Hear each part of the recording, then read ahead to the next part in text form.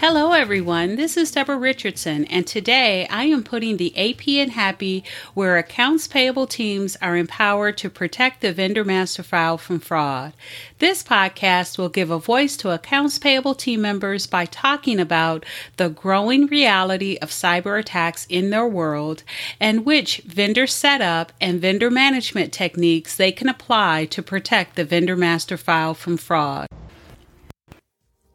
Visit the Vendor Process Training Center to enroll in your choice of 55 plus training sessions that will help you and your team avoid fraud, compliance fines, and bad vendor data. Or just sign up to get access to vendor process FAQs and to attend weekly drop-in live Q&A sessions. Visit training.deborahrrichardson.com today. The link will be in the show notes. Okay, so you didn't get a chance to clean your vendor master file last quarter, or maybe even last year. Now it's the week before 1099 NECs and 1099 MISC are due to the vendor, and before the 1099 NECs are due to the IRS and to some states. Well, it will be tight, but you still have time to do the minimum to avoid IRS penalties, and you also have time to get help. Keep listening.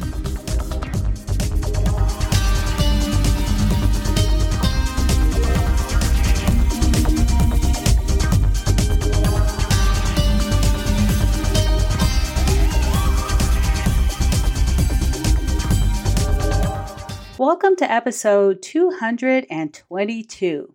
Didn't get a chance to clean your vendor master file? Do these 3 steps before distributing and filing 1099 MISC and 1099 NECs to avoid IRS penalties.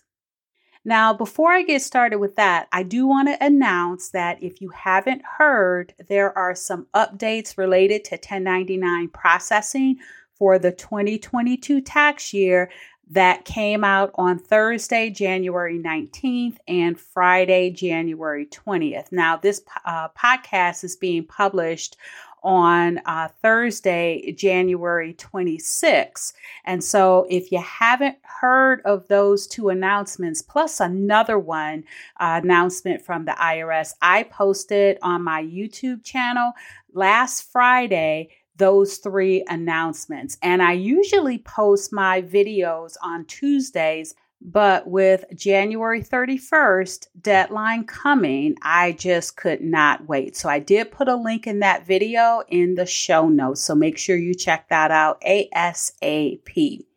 All right. So let's talk about the 3 steps. Now, I say 3 steps because I have an 8-step process to clean the vendor master file, and I will leave a link to that on-demand webinar in the show notes. And I'll also leave a link to a on-demand webinar that I have that talks about the tools that I use when I clean a client's vendor master file.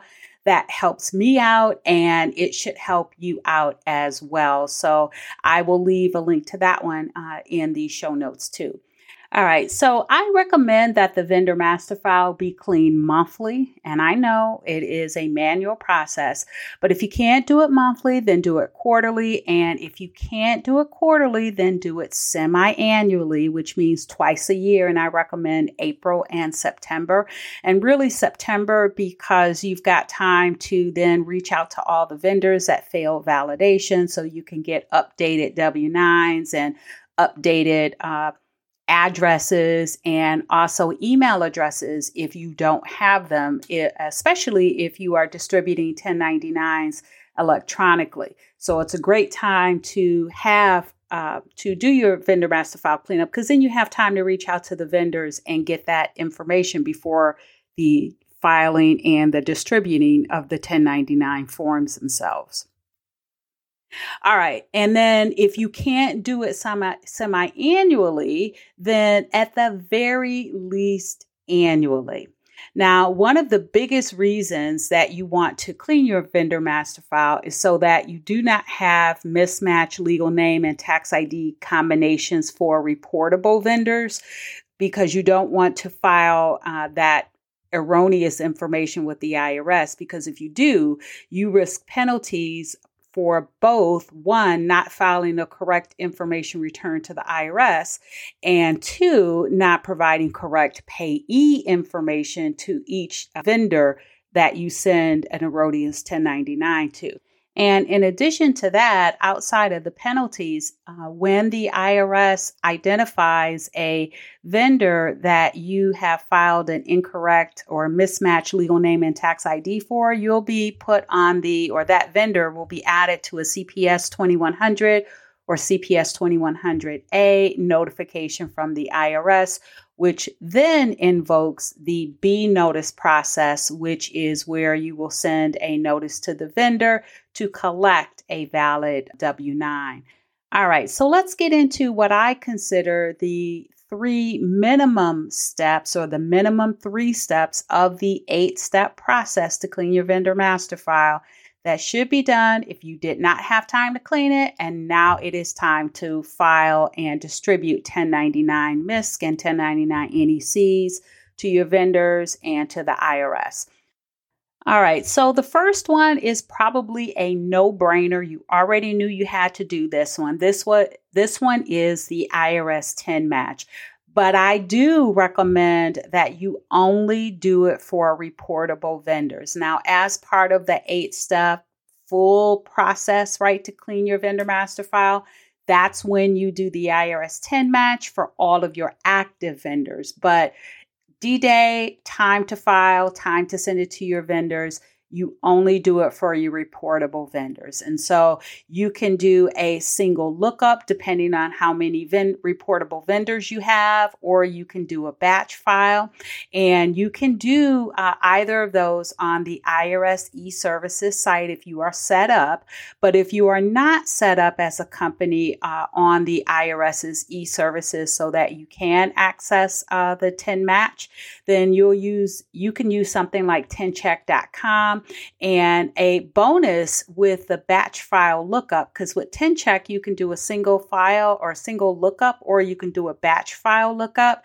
But if you do the batch file lookup for the IRS 10 match, it also includes the 42 different watch lists, including OFAC, that it will check your vendor's legal name against. This way, you can find out if you did business with a vendor in 2022 that you should not do business with in 2023. Because remember, those watch lists are not static, especially after the Russian invasion on Ukraine. The OFAC watch list, at a minimum, the OFAC watch list increased. And there are other watch lists as well that may have increased as a result of that war. So make sure that you are consistently checking your vendors against watch lists, not just at vendor setup, but subsequent to vendor setup as well, in case they were added to a watch list since you originally onboarded them.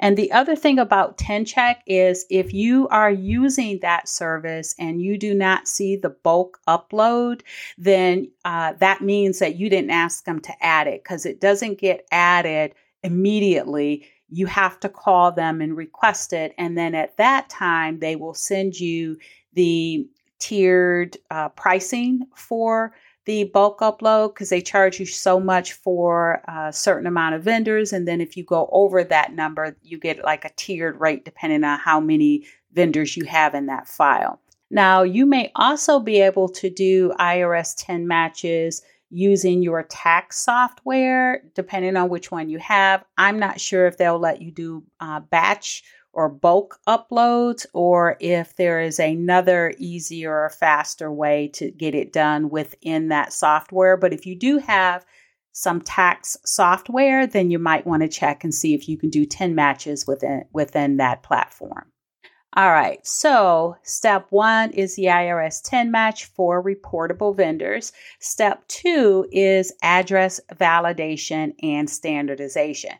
Now, you may not think that you have to do the address validation and standardization before you send out or file your 1099s, But I think it is a crucial step because one, if you send those 1099s out and they have an incorrect address and they're not mailable or there's something else wrong with the address, you're going to get that back. And when you get that back, there's rework required in it. Number one, you have to retain those forms for 3 years. And so now you need to scan them in. And what we used to do is we would scan them in and we would save them on the vendor record in the accounting system or ERP. And then we would also log them. And then we would turn around and have to find or do some research to find the correct address. And a lot of that was fixing typos or fixing address formats so they could be mailable. So that's one, is the rework. Number two is that if the vendor did not receive that 1099 in time because it came back to you, that means that if there were corrections that the vendor would have notified you of or needs to notify you of, now that notification is going to be late. And that's going to cause your correction to be late, pushing you up on the IRS penalty chart, which is based on when the correction is filed. So it's easy, right? The earlier you get the earlier the vendor gets the 1099, the earlier they can let you know if there is something wrong. And the earlier you can make that correction if needed. So for address validation and standardization, you can to do those validations, you can do single lookups and you can use the USPS zip code validation tool, because there you will enter in the address to get the mailing, the proper mailing format. I do recommend, though, that you find a way not to just do the mailing format, right, to make sure that it could be mailed and that it's a valid address. That's what USPS will tell you. But I also recommend that you get the status of the address. And that means that you will be told whether or not that address is inactive or vacant. So you know now if you need to reach out to the vendor or do more research to get a better address. And to do that, you can use a platform called Smarty.com. I talk about them all the time. I'm not an affiliate or anything with them, or TenCheck all the time, or TenCheck, because I talk about them all the time as well.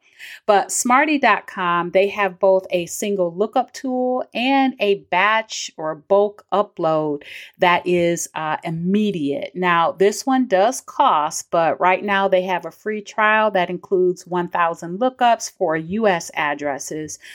Or if you have up to 5,000 addresses, you can pay $54 for a monthly subscription. Or if you have up to 15,000 addresses, you can pay $274 for a monthly subscription. And then once you complete your lookups for your current 1099s, then you can cancel that subscription. Still keep them handy, though, because they are one of the tools that I talk about in that webinar on the tools that help me, be efficient in cleaning your vendor master file, because they're like one of the only resources I have that you can do bulk file uploads with addresses. So Smarty will give you the format, standardize it for you so that it's mailable. And then they will also tell you whether or not what that status of that address is, whether it's vacant or inactive, which means that you need to do some more work before you send that 1099 out. All right, so that was step 2. Now, the third step, or step 3, that I think you need to do before filing your 1099 MISC or NEC or distributing it to your vendor is to do a duplicate vendor review. Now, this is one part of step 8 in that 8-step process that I talked about. And it's the last step because now you have done in that first step that I'm recommending, the IRS 10 match. So you have all of the valid legal names and tax IDs. And then you also have the standardized addresses from step 2. And so now you have enough information for your reportable vendors that you can go in and do a quick duplicate, well, I won't call it quick, but you can do a duplicate vendor review now that you have accurate legal names, tax IDs, and addresses. And why would you want to do that, especially if you are right before the deadline? And that is because you don't want to send the same vendor the same 1099 MISC or 1099 NEC multiple times, because vendors are already still confused enough with receiving a 1099 MISC and a 1099 NEC, depending on what the payments are for. But now, if you turn around and send the same 1099 multiple times, that is really going to, unnecessarily increase the calls that'll come to the team. Because, when you send your 1099s out to the vendors, you'll always staff up for those inevitable calls that are going to be coming that following week. Now, in the webinar on the tools that I use, again, that will be in the show notes, I recommend a tool that can make finding duplicates more efficient and also help you find more duplicates than that standard sort off the vendor's legal name and then find duplicates that way, or sort the tax ID.